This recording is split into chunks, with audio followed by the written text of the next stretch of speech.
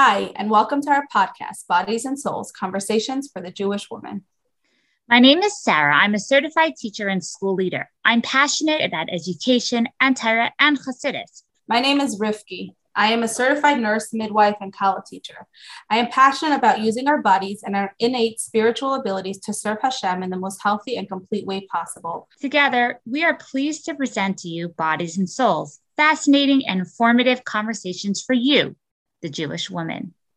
Our aim is to provide you with multidimensional information that will inform and inspire you to be the best version of yourself, supporting your bodies and souls as they strive to be the very best in fulfilling our ultimate potential in bringing Mashiach now.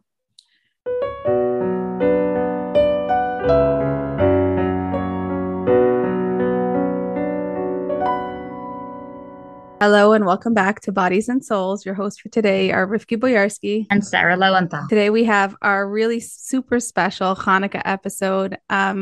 We designed this episode specifically for you. So it has all sorts of beautiful content that really you could listen to it again and again as you get ready for Hanukkah, on Hanukkah, because it's really beautiful and powerful and real life. It's bringing Hanukkah into your life today. So we have with us right now, Laura Melnikoff. Laura, can you introduce yourselves for people who don't know you? Thank you so much. My name is Laura Melnikoff, and I am a cellist. I live in Albany, New York now, and I'm originally from the Upper West Side of Manhattan. And it's an honor to be on the podcast with you today. Laura, you're selling yourself too short. 1 second. Laura, you are like a master cellist. So tell us a little bit about what you do before we go into the few questions we have for you. Okay, sure. So I'm a professional cellist. That's what I do. It takes a lot of practice time every day to really maintain things. So that's like just the practice of it is a part-time job.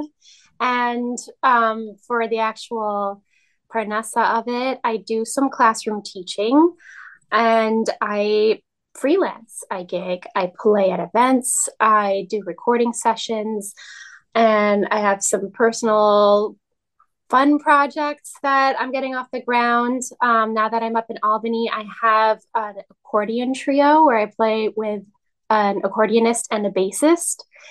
I come down to New York City pretty frequently to play at events, and it's just a joy every time playing. I love weddings. I love playing, especially at senior citizen facilities, nursing homes, or assisted living, or independent communities. Those are my favorite. Wow, Laura, what honor to be speaking to you. And as Rifki said, when you simply started off by saying, I'm a cellist, without telling us more information, you were hiding a lot of your gifts from us, from the listeners.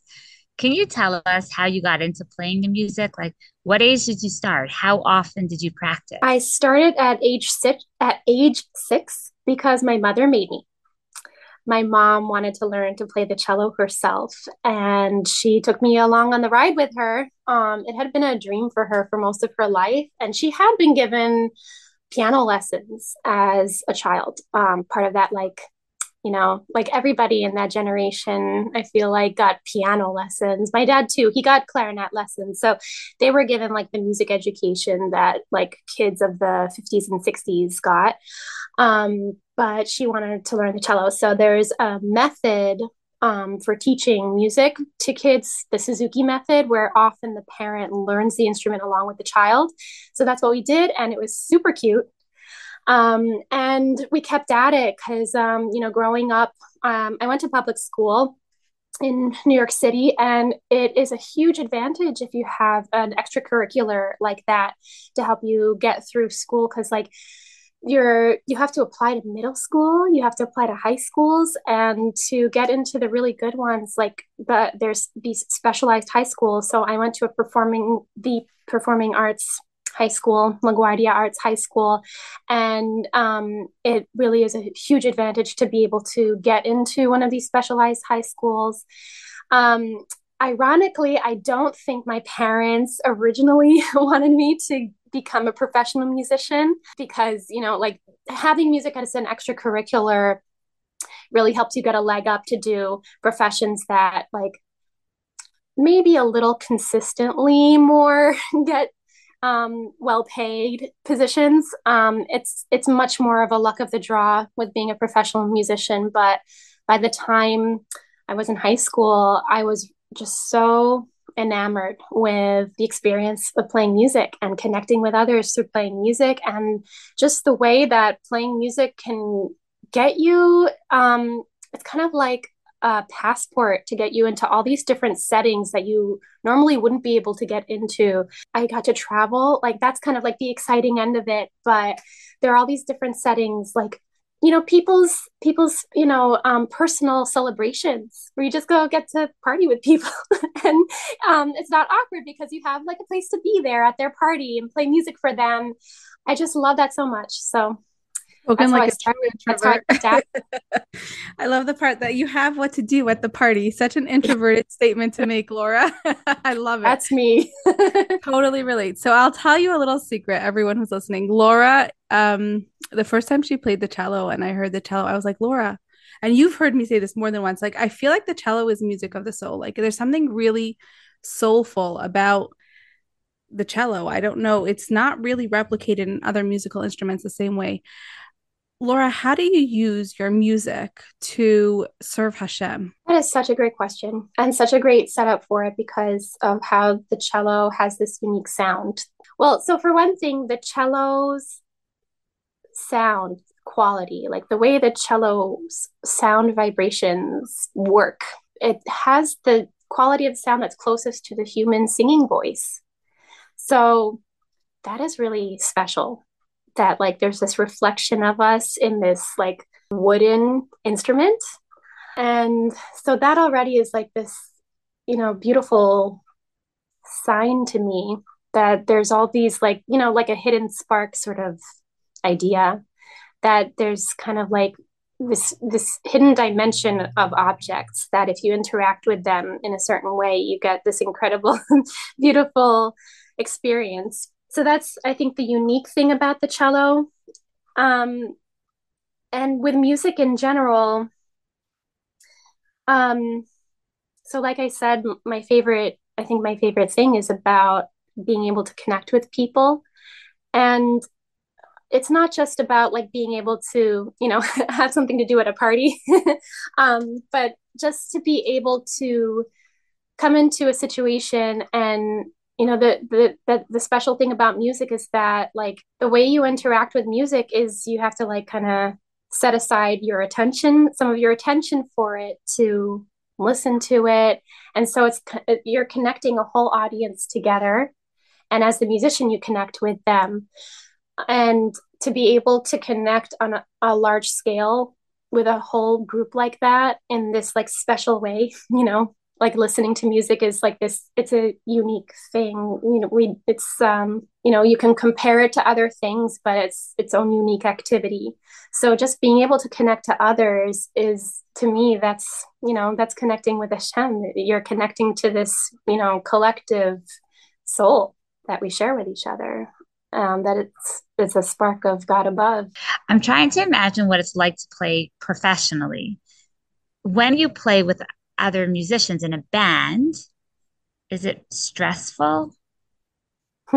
So yeah, I mean, yeah, I was actually just talking with my therapist a couple hours ago about working as a professional musician.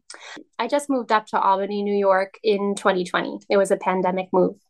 So before the pandemic, I was playing in Fiddler on the Roof in Yiddish in their original production. Like that time of my life, I look back on it. My husband was traveling for work and I was going out 4 nights of the week and like a fifth day of the week to play these shows. And it was a huge amount of stress. I had two little kids and I was pregnant with number three, and she was born at the end of that run. In so many ways, I felt like so alive. It was such a joyful, amazing time. But also looking back on it now that I'm like out of New York City, also, it was like there was so much stress. just, getting there, getting back, being on time, getting the child care, making sure everybody was fed, making sure I was getting enough sleep. It's it's tough. And I was telling my therapist at different times I really miss it, and at really times I really don't miss the stress of a job like that. But in a band, there's like a lot of time you spend together socially. So I really enjoy that about playing in groups. Thanks for telling us a little bit about your music career and about the behind the scenes. It's really fascinating. Rifki and I really enjoyed this conversation. And thank you for playing for us as well for our Hanukkah episode. Thank you so much for having me. Thank you. Without further ado, we're going to listen to Laura's take on Haneris Halalu.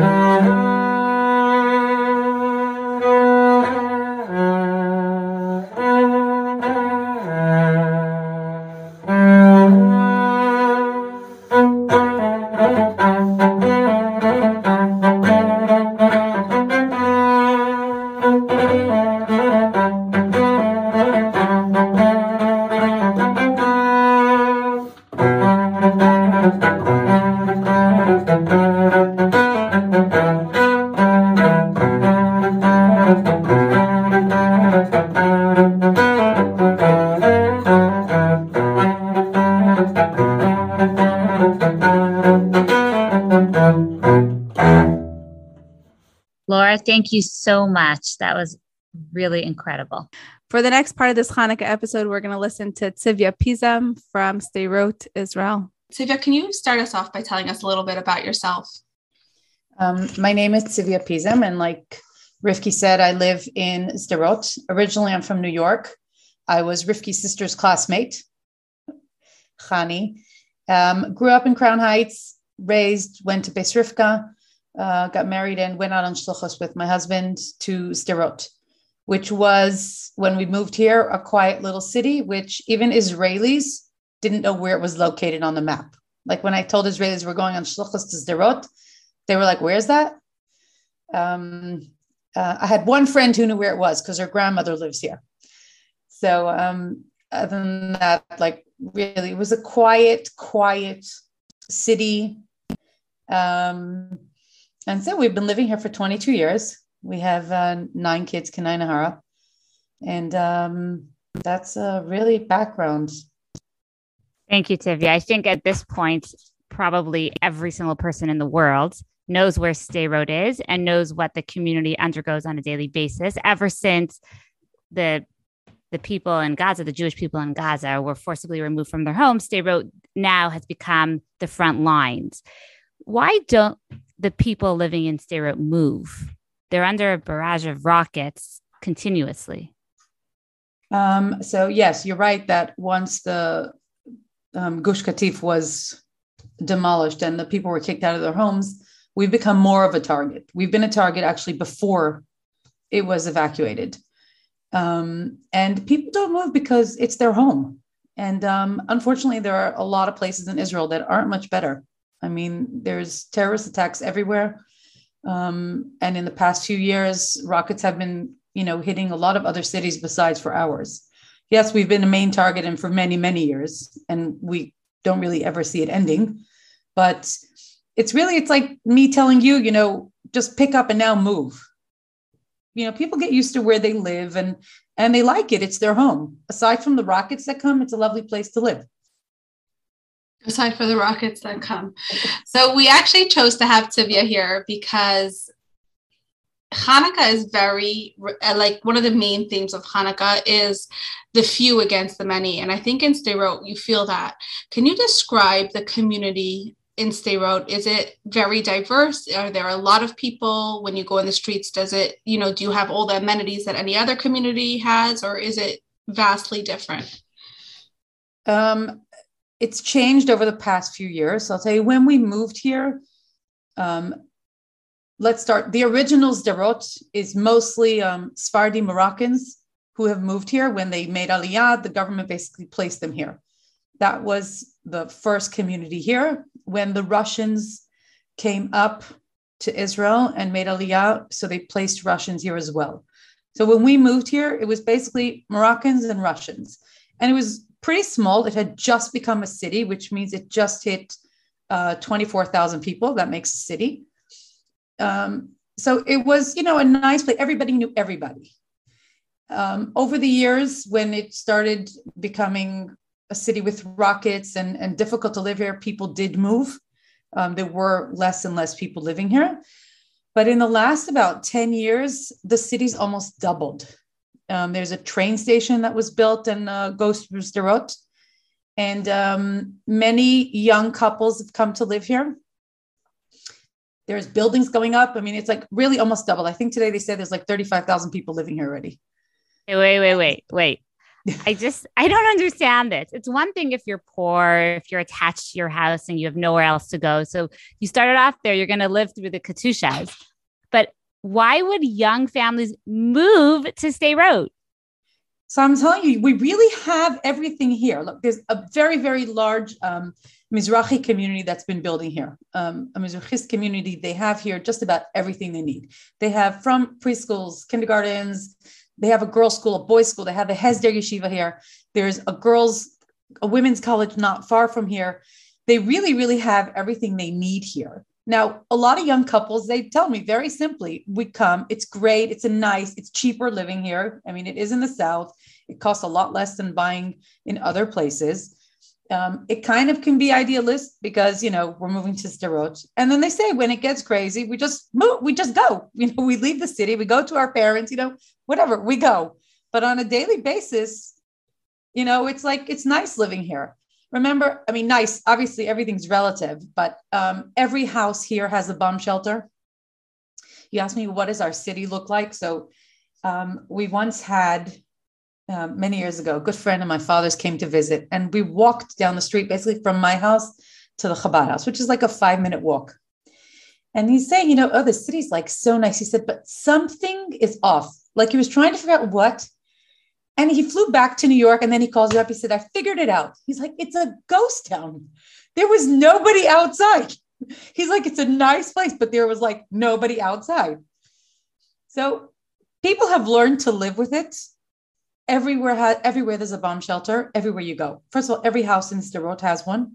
The government put out a law about, it's probably been like 12 years now, that every house needs a bomb shelter. In other words, the houses that didn't have one got one built. So everybody has a bomb shelter in their house. Every park has a bomb shelter, which is very sad, but true. You have all our schools are new. All the schools are new buildings that they've built, that the entire building is a bomb shelter. The schools, the preschools, so kids don't have to run anywhere. They just can stay where they are. Every bus stop has a bomb shelter. It's basically, like I say, we're just about the safest city there actually is. Did the Iron Dome make a difference, or are you too close for comfort? Like, are you like, I feel like the Iron Dome is like this mythical, like halo above Israel, but maybe if you're really, really close, like you can't get I don't know. I'm not sure how it works, but are you too close for comfort? Like, does the Iron Dome improve living in Sderot?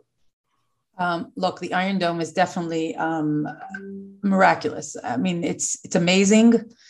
It's definitely, stopped missiles from landing. It's also given this feeling of it's okay, and it's fine, but it isn't 100%. It's like 99%, but there's still that 1%.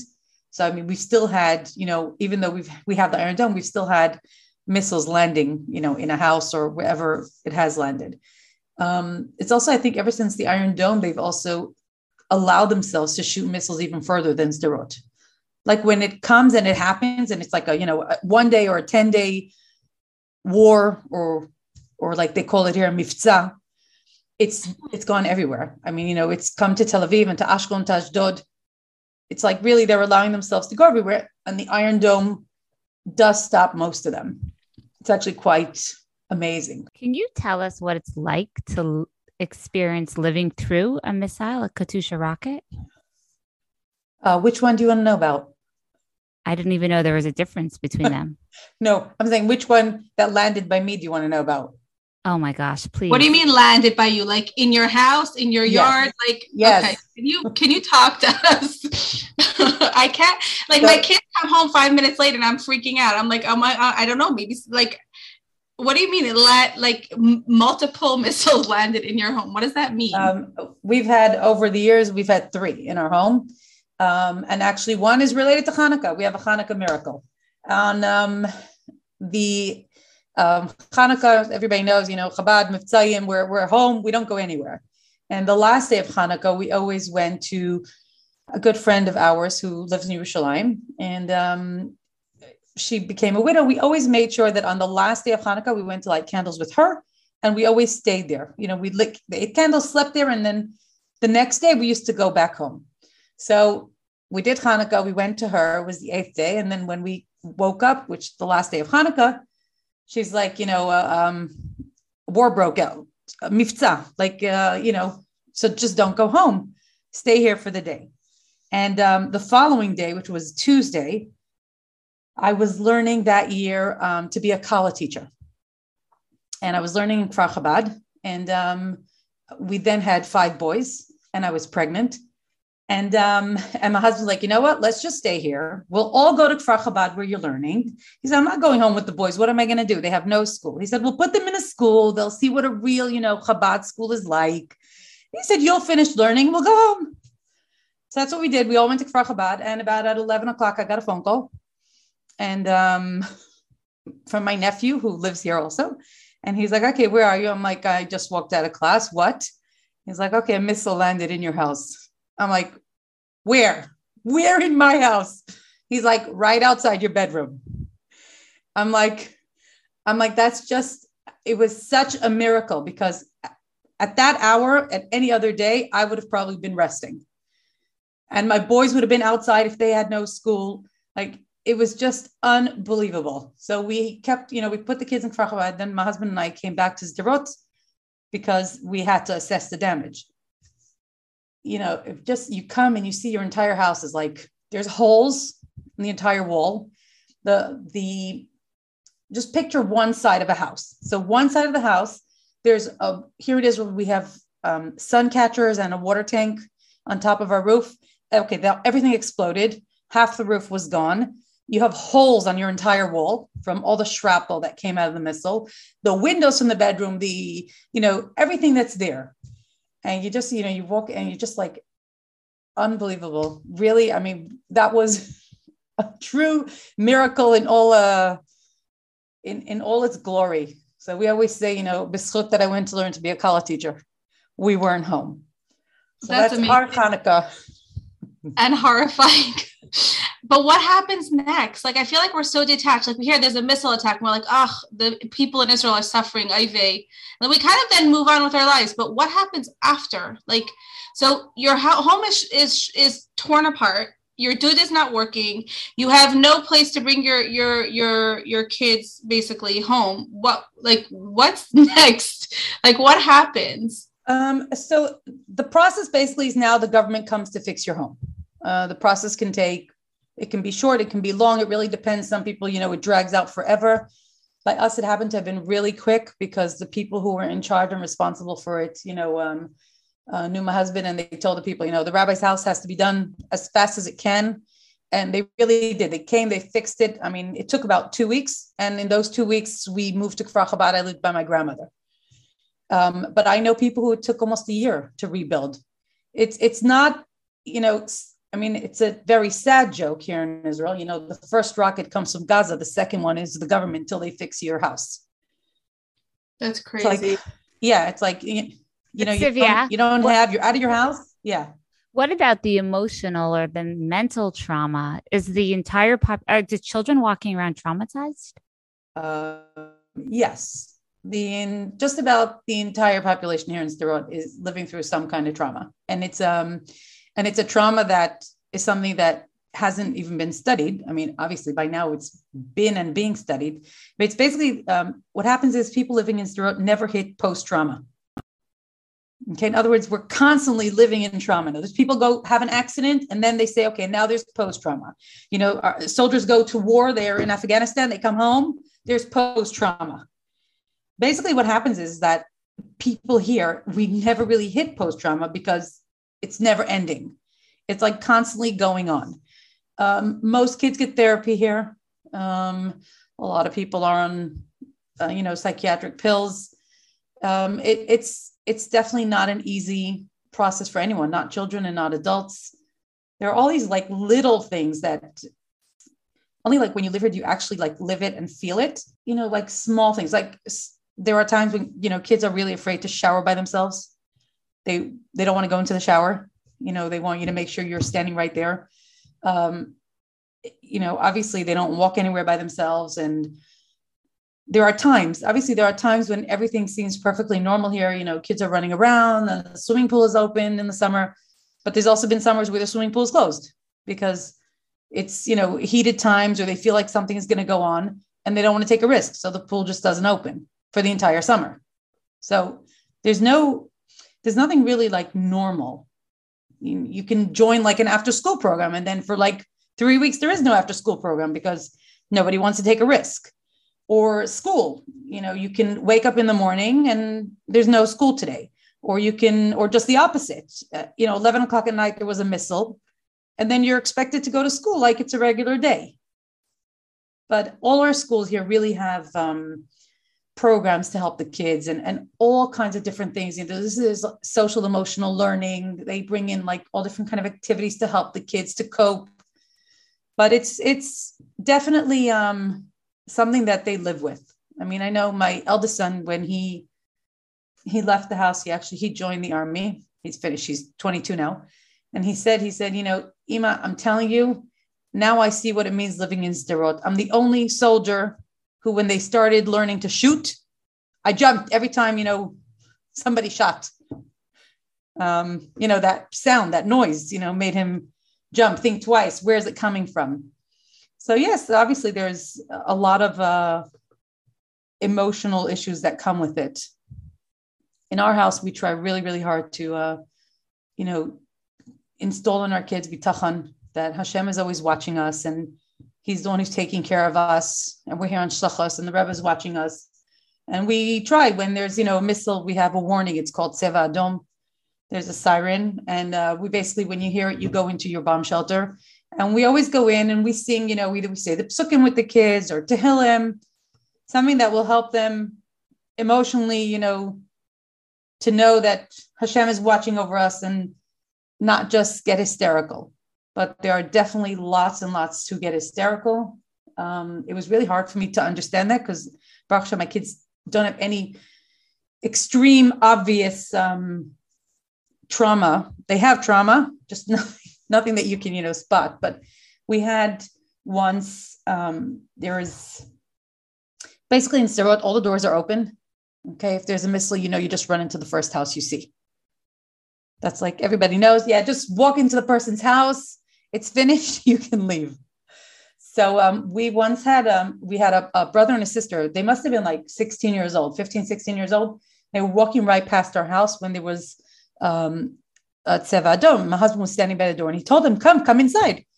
He said the girl froze in place. She couldn't move. She just stood in her place, and she started screaming, Iba, Iba, Iba. And her brother's telling her, let's go in, let's go in. She couldn't move. She just froze. Like, it finished, like missile landed. We heard a boom. It was over. She just stood up and kept walking. I looked and I said, oh my goodness. So this is trauma. Like, I just witnessed this 15-year-old girl totally freeze. She wouldn't move. She didn't even run to the bomb shelter. She was so scared. And then like it was over. But basically she's living with that. And there's lots and lots of people living in some way with some kind of trauma. Wow. I'm like, I think that we really do get so detached and desensitized. As the Chabad Shlocha in Sderot, were you involved in like cases where maybe there was a very long, prolonged missile scenario? Especially, I feel like they're especially worse in the summers, where people had to go out. Yeah, it's the heat. I think everyone gets heated up. I don't know, but I feel like every summer. Or the boredom, or they're trying to ruin our summer vacation. It's definitely the summer vacation. That's what it is. But were you involved in cases where, let's say, a woman had to go to the mikvah, and, you know, the first night, maybe you could push off going to the mikvah because it's so crazy, but then what do you do the second night or the third night? Like, what happens in those type of scenarios? Like, there's a wedding, there's a simcha, there's mikvah. What happens in like these moments where like you plan, you have to be somewhere? So I can tell you that there are no wedding halls in Sderot. And that's probably one of the reasons. There used to be a hall here. It was like a small one for bar mitzvahs. And obviously it's canceled if there's something going on. You know, it's canceled. Am Yisrael is unbelievable. Lots of times they've, you know, if something like this happens, they like sponsor somewhere else. Like, okay, let's move the bar mitzvah to Yerushalayim, and the hall gives it to them, and the caterer, it's amazing. So, you move there. And mikvahs quite complicated because, first of all, unfortunately, there are no mikvahs that are sheltered here in Sderot as of now. The Chabad House is actually, one of the projects now is to build a mikvah that is a bomb shelter because, like you said, I mean, who wants to go to the mikvah if in the middle, there's going to be a siren going on? Like you said, either women push it off for a day or they go out of the city, they go somewhere else, but it's definitely unpleasant to be in the mikveh and the siren goes off because you're basically, you're not protected and there is no protection there. So it's definitely not a situation that's something we want to live through. They're officially, the city's supposed to be building 2 mikvahs now. Hopefully they'll also be protected, being that the city got larger and the community of Frum people has grown. So officially a mikvah is on the agenda. As a Rebbitzin, what do you tell your women in your community who say, I'm too afraid to go to mikvah? How do you even answer that? That's okay. You don't have to go today. Seriously. They're really, I mean, that's the Rav's answer. Like either you push it off or I'll go with you to the next city. Usually we know when it's happening. In the past few years, we kind of know something's going to happen, like something's heated up or the Israeli army did something. And we know that, they're going to get angry and we're going to get the feedback for it. So you kind of know. And like I told you, a lot of people just pick up and leave. People leave the city. There are also a lot of places around the country that open their doors for people in Sderot to come. All kinds of villages, kibbutzim, moshavim, people say, we have a house, we have this, come. Really, people open their door and then just come.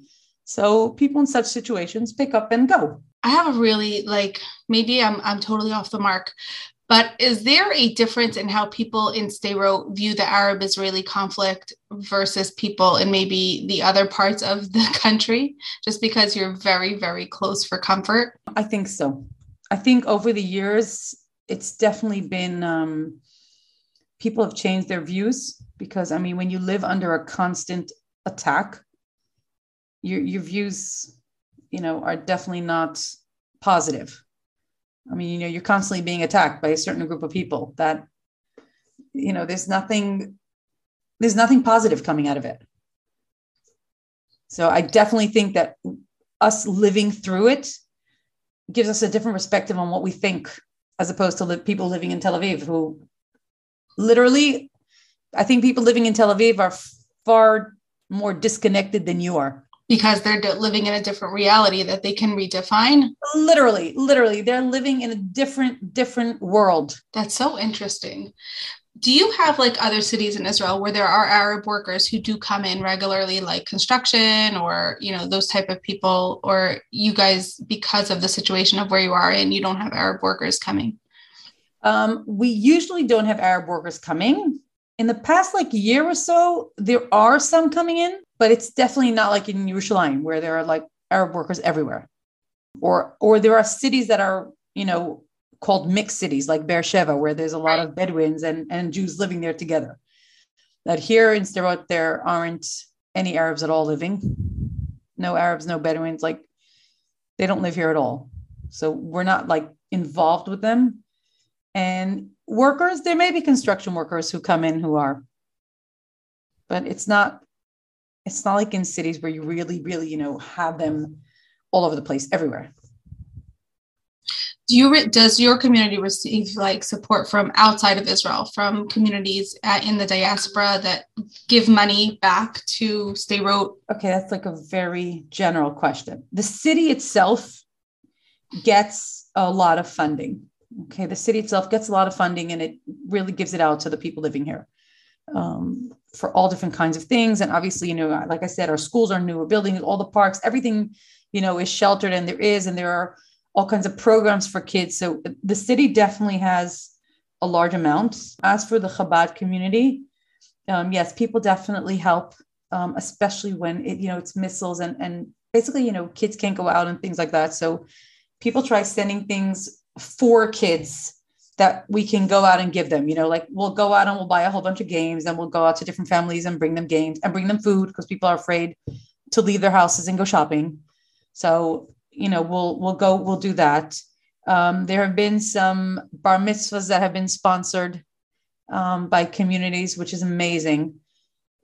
There are communities all over the world that have like sponsored, a boy's bar mitzvah who suffered from whatever it is living here and made him a beautiful bar mitzvah. I know there's one boy, his father actually lost both his legs from one of the missile attack, and they made him such a beautiful bar mitzvah. It was beautiful. It was nothing like grand and fancy, and but it was just such a beautiful, touching bar mitzvah. Like the people who sponsored came and joined in this boy's happiness. It was just beautiful. It really was. And that's the amazing thing. Like you see how no matter what, like our nation is amazing. They really are. We are connected. Sometimes I have friends who, like, they'll send me messages, we're thinking of you. We can't call you. We're not sending you messages, but it's just that we're thinking of you from all over the world. And, it's always a good feeling, when somebody sends you, because, we're living between running to the bomb shelter and going out and in and out. And, sometimes it can be for like hours straight. Sometimes it can be for days. Sometimes it's, you don't know where it's going to end. When it's going to end. And sometimes it's like really frustrating those, few days that you're all over the place. You don't know what to do, if to go, and sometimes like we don't leave because we're in shluchos and we're here. We have, many years ago, we got a bracha from the Rebbe in the Igros. We had, how many years? Wow, it must have been a lot. Okay, my son has been 5. Must have been like 16 or 17 years ago when there was still no Tzeva Adom and we still did not have bomb shelters everywhere. It was Shavuos time and it was really heated and there were missiles falling all the time. And basically most of the Sderot community had left. Like people left. Either they went to family or it was sponsored to go to hotels. Like literally just everybody was out. And at some point, my husband and I, maybe we're also supposed to leave. I mean, there is nishmatem on nafshetechem, like which way do we go? So we wrote a letter in to the Rebbe. I got a beautiful bracha that the Rebbe wrote. Hinei lo yanun v'lo yishan shomer Yisrael. Hashem is always watching us. Since then, we don't go anywhere. Literally, that's why when it landed in my house, Chanukah, people called us up hysterical because they were sure we're home because we're always home. So really, since then, we tell the kids all the time also that, we have a bracha and Hashem is watching us. We still have to be careful and do, what needs to be done. So we are here. I mean, that Shavuos, I think there were 3,000 people left in the city. 3,000 is not so little either, though. Like if you think about 3,000 is a city that has over 20,000. I know, but 3,000 is not 30. I mean, when you're under constant attack, 3,000 is still a lot of people under attack. Agreed. But again, it still means that almost everybody picked up and left. I mean, we were literally looking for houses. I mean, usually, on Shavuos, all the kids come together to hear Aseret Dibros. There were no kids. Like my husband walked with the Sefer Torah they had actually, for that Shavuos, brought soldiers into Sderot. Don't ask me why. We used to say, what are you going to do? Catch the missile? It was kind of at the beginning of it, like they were, still deciding what's the right thing to do. And so my husband walked with the Sefer Torah basically to where soldiers were sleeping, and he did over there Aseret Dibros. So I'm saying there was really nobody here that Shavuos. Every day is something else. Like I said, if 3 have landed in my house, actually 1 landed the last mifza that there was. So 1 landed here when there was just a lot coming. We basically were sleeping in the bomb shelter and 1 landed. And like I had walked out, my husband was still in the bomb shelter with the kids. And he's like, okay, Tzivia, it landed somewhere right here. He said the whole house shook. So I told him, you stay here with the kids, read them a story. Let me go out and see what's going on. I went out and it landed in our yard. So yeah, he was right. It landed right by us. So you really feel like the few in the sea of many right there in Sderot, which is such a crazy concept that Yidden can still feel like that in today's day and age, in a very real way. It's not theoretical. It's not something you're reading about. It's real and true. Is there anything that you want to leave our listeners with, like a thought or something that they can do? When you hear about it, remember us, say Tehillim. If you know anybody, in Israel, just send them we're thinking of you, because it does make people feel like, we're not in this alone. And there are others who are thinking about us. We've had, communities like in their children's programs, make pictures and color cards and send it to the kids here, saying anything anybody can think of and whatever their community can do. All these little things count. I'm telling you, like the cards, and then we brought it to the kids who are like in a program here, in a kids program, just makes them happy to know that there's somebody out there who's thinking about us and we're not alone, even though, we live here and we suffer through this all the time, but there's definitely others thinking about us. Amazing. So Mika Amcha Yisrael, right? There's no other nation that, no matter how spread apart we are, we're still so connected. Which is such a it's very, very clear in how you're talking. So and in today's world with WhatsApp and emails and so easy to connect, that it really is Mika Amcha Yisrael, and you really feel that connection, that people are there and thinking about you and doing whatever they can to pass along. It's going on, it's happening. Let's do something. And everybody can do whatever they can do. If it means sending, a lollipop, or if it means, sending to a friend who, is living somewhere over there, just to tell them hi and how you're doing. Everything counts. Amazing. Thank you so much, Tivia. Definitely, parts of this conversation were definitely eye-opening to me. I didn't even think for a second there wouldn't be any simcha halls, which to me is like, I'm going to have to process that. But like, wow, amazing. Thank you. So we have the very, very big pleasure of having Riv Fenton with us. I've seen Riv's work on Instagram, and I'm so excited that you're joining us for our Chanukah episode. Can you share a little bit about what got you into music and what you're doing with your music? Sure. Thank you for having me. I have always been into music. My mom says that I was writing songs the second I could speak, which was very young. And I always just had a love for music. When I picked up my first guitar was in 9th grade and 10th grade, and my aunt actually taught me how to play a few chords. And that's when I really started writing real music. And then I went to Tzohar Seminary, and they encouraged me to write even more music. And that's when I had my first big performance opening for Shane Delantellis. And then my love for the stage just like exploded, and I tried performing anytime I got a chance. So that's really how it started. What I'm doing with my music is nothing much. I'm a mother of 3 and very busy, and it really is just, my mashpia tells me that if Hashem gives you a gift, you have to use it. So when I feel the need to write, I'll write a song. If I get the chance to record it, I'll record it and put it out there. But it's really more of just, I'm trying to write down my experiences and share it in a way that other people can relate and just kind of feel comforted or inspired. I guess that's what I'm trying to do with it. Inspire, comfort, tell people they're not alone. I love that. And I think music is so connective. So those are really powerful ways. I actually tell my colleagues that like, think about how you connect to spirituality. And it's really different for every person. But some people connect to the spiritual parts of themselves through music. And that's a really important tool that we have to have access to. How do you use your music to serve Hashem?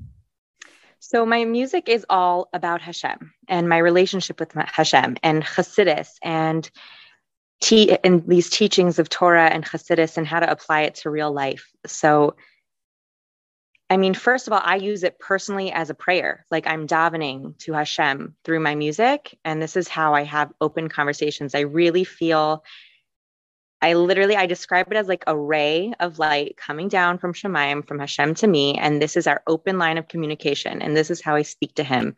And this is how he speaks to me. So that's how Hashem is involved in my music. But I try to teach. I try to inspire. Whatever knowledge I might have, I try to transfer in my music to any Jewish girls listening. I love that. Is there any Hanukkah specific ideas or stories that you'd like to share with us? Yeah. So I thought a little something. I always identified with the Maccabees, especially as a female singer, not so much anymore. It's exploded and there's so many more female singers now, but I felt like we're like, when I really was doing it, I think like 7 or 8 years ago, I was like in the thick of it. There was like 6 or 7 of us. We were always performing together and we're always at all the same concerts. And I felt like a little army, like trying to do Hashem's work, just us trying to sing and trying to inspire women. And I think that the Maccabees were just amazing, amazing. They were brave, brave men who just stood up for what was right. And women. Yehudis was a Maccabee also. Right. And women. Right. And they just weren't afraid. Like the Greek army was massive. I mean, when I try to actually picture what happened, it is mind boggling that these 5 sons and Yehudis went and fought like the Greeks. And they were so few. And so, I mean, we're not fighting a war, but I feel like if they could make such a difference and fight a whole nation, women, especially women singers, female singers or artists or whatever, we're a little army and we are fighting to spread joy and light and chassidus and love and Hashem's name, in our own way. I love that. And everyone who's listening, you can definitely shine your light, even if you're not creative. Find the things that make you unique, find the things that make you special. The gifts that Hashem has given you and shine your light, like Riv is saying, shine your light out there in the most powerful, beautiful, connective way possible. Thank you so, so much for joining us. And we're going to hear 2 very, very beautiful songs. Do you want to tell us a little bit about them before we play them? Yeah, I would love to. We'll start with One Light because it's my Hanukkah song specifically. One Light was like my inner struggle. I wrote it as a teenager. Feeling cold and alone and no one understood me. And then realizing that I don't really need other people to understand me, that my strength and my warmth is from within and I can brighten the world in my own way. And I don't need to be like anybody else. And I can just be me. And my soul is needed in this world. And my soul is going to add light. And one light will brighten the darkness. That's the words. And my light will brighten the darkness. And then after processing that for me, I realized like this is true for other women and other girls, and your light is going to brighten the darkness, and we're all brightening our own worlds. So that's One Light.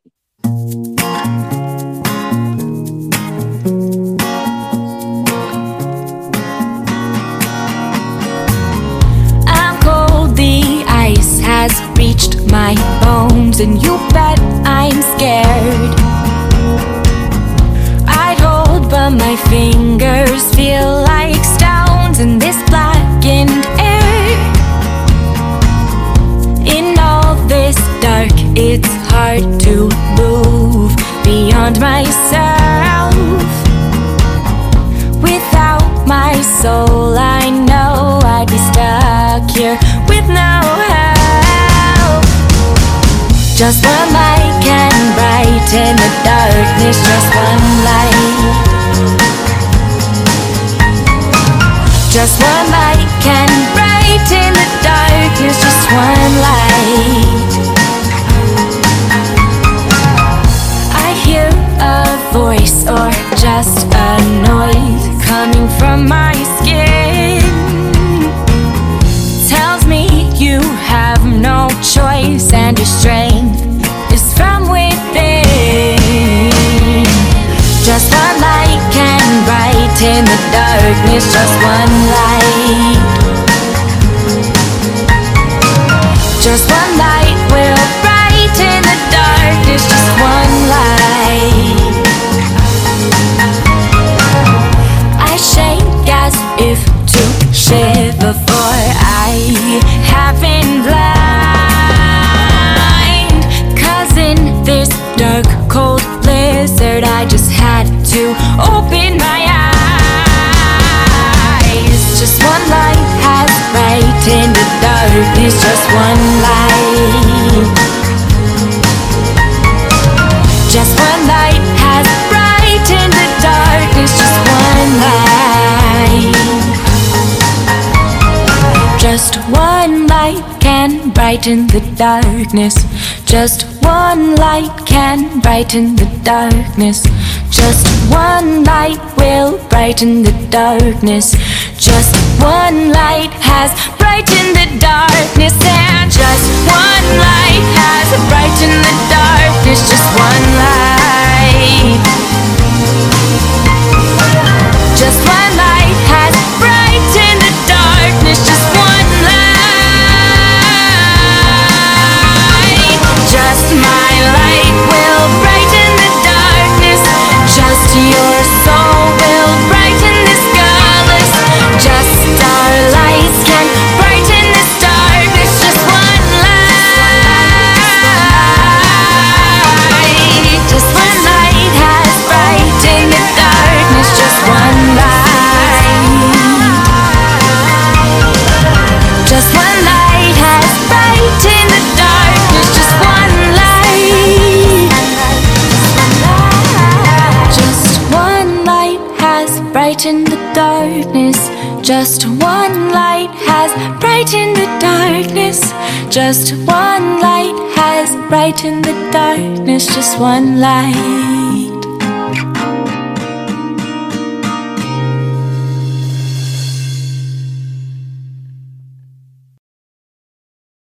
I love that. And now we're going to listen to the second song, which is March On. So March On was written actually about Avram Avinu, and what Hashem told Avram in his promise. And I just put myself in Avram's shoes. I had just moved from Crown Heights with my husband, and we were moving to be teachers in a school. And I kind of said, like, I don't know, it was the message I wanted to give my students. I was teaching the Parsha, and I wanted to, and there was a lot of war going on in Israel at the time, and it was really scary stuff happening and attacks. And so I just wanted to share, like, we shouldn't be afraid. We should march on. We should be strong. We have nothing to fear. You know, Hashem is with us.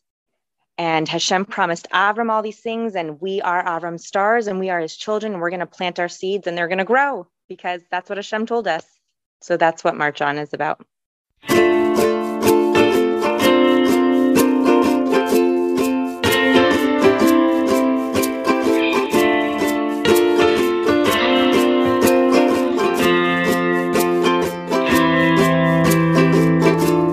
Go for yourself to the place I will show you. Take all your wealth and leave. Spread my name wide, and I will grow you. Just like the stars you will be. Pick yourself up, leave your past far behind you. Sow the earth and plant your seeds.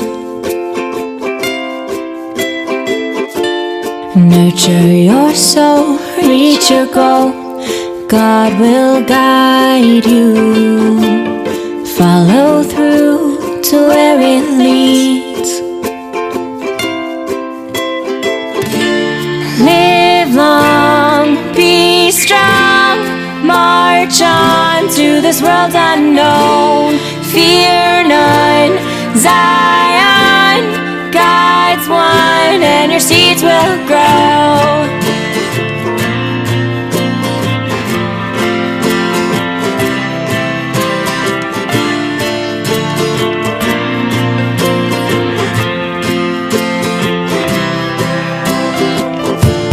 Lengthen your strides, close your eyes, let God hold you. And touch your heart and feel it beat. Put your troubles aside, live your life, all is for you. On the ground beneath your feet, live long, be strong, march on to this world unknown. Fear not, Zion, God's one, and your seeds will grow. Live long, be strong, march on to this world unknown. Fear not, Zion, God's one, and your seeds will grow. We are not done. We've just begun. We are not done. We've just begun.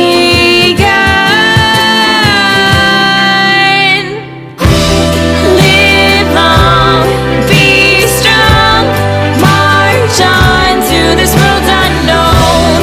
Fear not, Zion, God's one, and your seeds will grow.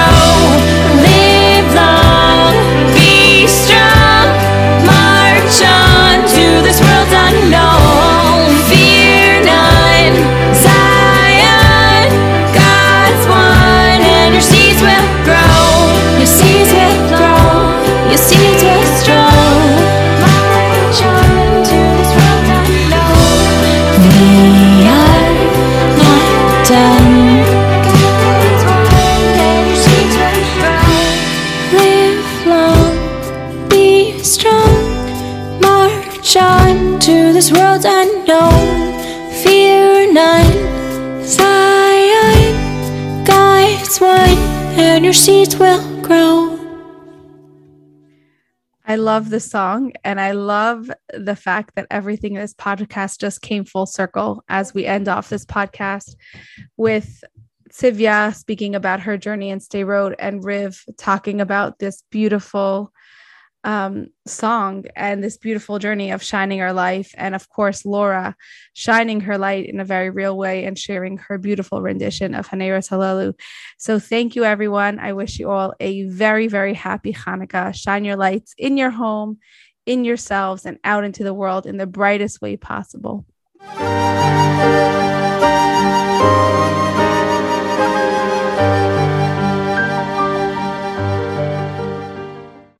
Thank you for listening. We hope you enjoyed and grew.